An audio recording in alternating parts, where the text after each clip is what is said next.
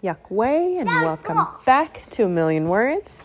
Today we are reading No Girls Allowed by Stan and Jan Berenstain. Is it so important that he and she bears aren't the same when what really matters is how we play the game? Ever since Sister Bear had been a tiny cub, she liked to tag along and play with Brother Bear and his friends.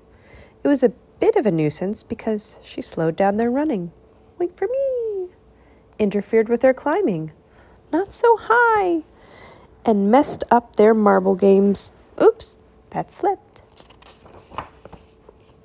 But as she grew older, things changed. She still liked to tag along with her older brother and his friends, but it was no longer a bit of a nuisance. It was a big nuisance. She got to be a fast runner and outran Brother and his friends. "Look at her go," said Papa. She got to be a good climber and outclimbed them. "Oh dear," said Mama. "I do wish she'd be more careful." And she won all their marbles. "Goodness, I hope they're not playing for keeps," said Mama. "It certainly is good to see Sister and Brother and their friends playing so nicely together," said Papa. "Look, they're organizing a baseball game." "Yes," said Mama, "but it does worry me just a little that Sister is the only girl in the group." "Now, Mama," said Papa, "it's not whether you're a he or a she that counts. It's how you play the game. Look, she just hit a home run." "I agree," said Mama, "but think back.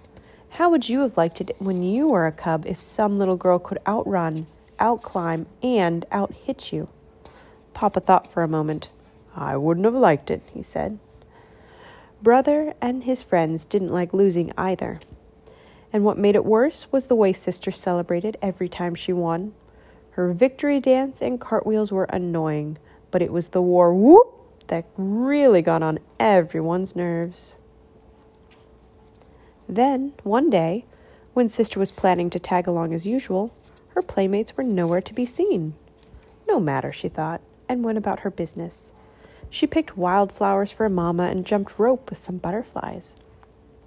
When there were no cubs around the next day, she was puzzled. But there was plenty to do. She had a tea party for her dolls and read some books. But on the third day, she began to wonder what was going on. "Where are those cubs?" she said aloud. They weren't in the old climbing tree. They weren't playing marbles. And they certainly weren't on the baseball field. As she stood on the deserted field wondering where everybody was, she heard voices. They sounded like cubs' voices, and they were coming from the thicket. She followed the sound into the thicket. What were those cubs up to? When she reached the edge of Frog Pond, she found out. What they were up to was building a secret clubhouse on Berry Bush Island in the middle of Frog Pond. It had peepholes, watchtowers, and a little bridge. It was almost like a castle. What a wonderful surprise. "Hiya, gang," she shouted. She was so excited that she did her celebration dance complete with cartwheels and war whoops. But Brother and the other boys didn't answer Sister's happy cry. Instead, they ducked inside and then reached out and put the finishing touch on their new clubhouse. A sign that said, "Bear Country Boys, no girls allowed." But if they leave that, then she's gonna come in. Nope. And they keep the bridge open like that, and then she's gonna come in and they go and change the sign to say Bear Country Club, no boys allowed. And they came. And when the boys came, they said, "You changed our sign. We're gonna run. But not if we kink this up. Look at this after you can get it up. Survivor, crank it up." As Sister stood there trying to think what to do next, there was a creaking sound. The bridge was a drawbridge, and they were cranking it up. She was heartbroken. "It isn't fair," she wailed as she ran home from the thicket. "You're absolutely right," roared Papa. "It isn't fair. Come, we're going back there and make them take you into their silly club, and if they don't, I'm gonna tear that clubhouse limb from limb." But Mama stopped them. I don't think that's the answer, she said. Those boys are being very unfair, but sometimes boys act that way, and so do girls. Whoever does it is wrong.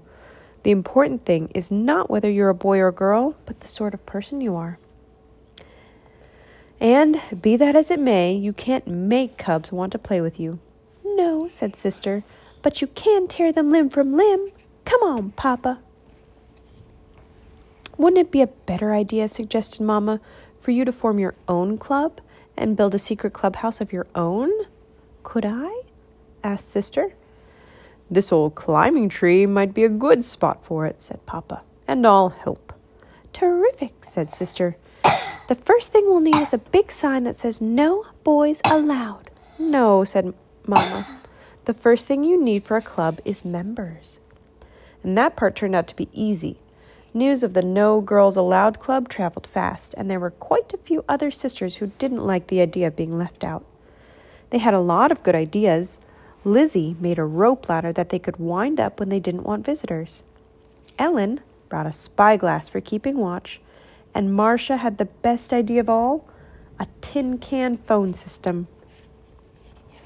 With Papa Bear's help, they built a very fine clubhouse high up in the old climbing tree.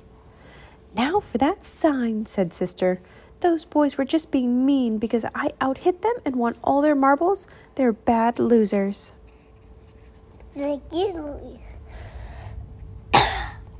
I suppose that's true, agreed Mama.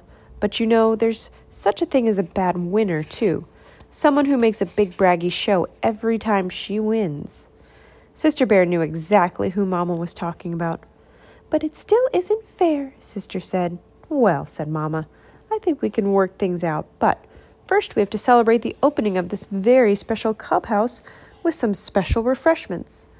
Barbecued honeycomb and salmon. How did they celebrate their club? I don't know how they celebrated their club. Maybe they just celebrated it with boys? Could be.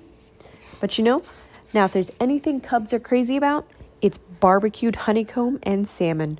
Girl cubs and boy cubs. So Papa loaded up the barbecue.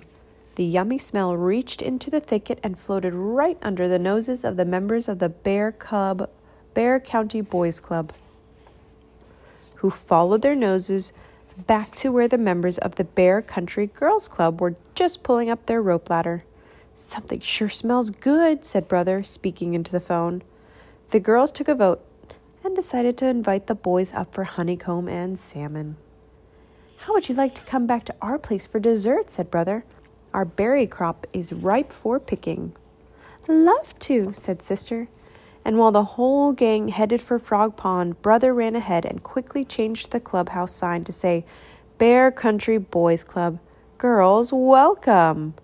The berries were delicious. The end. Thanks for listening.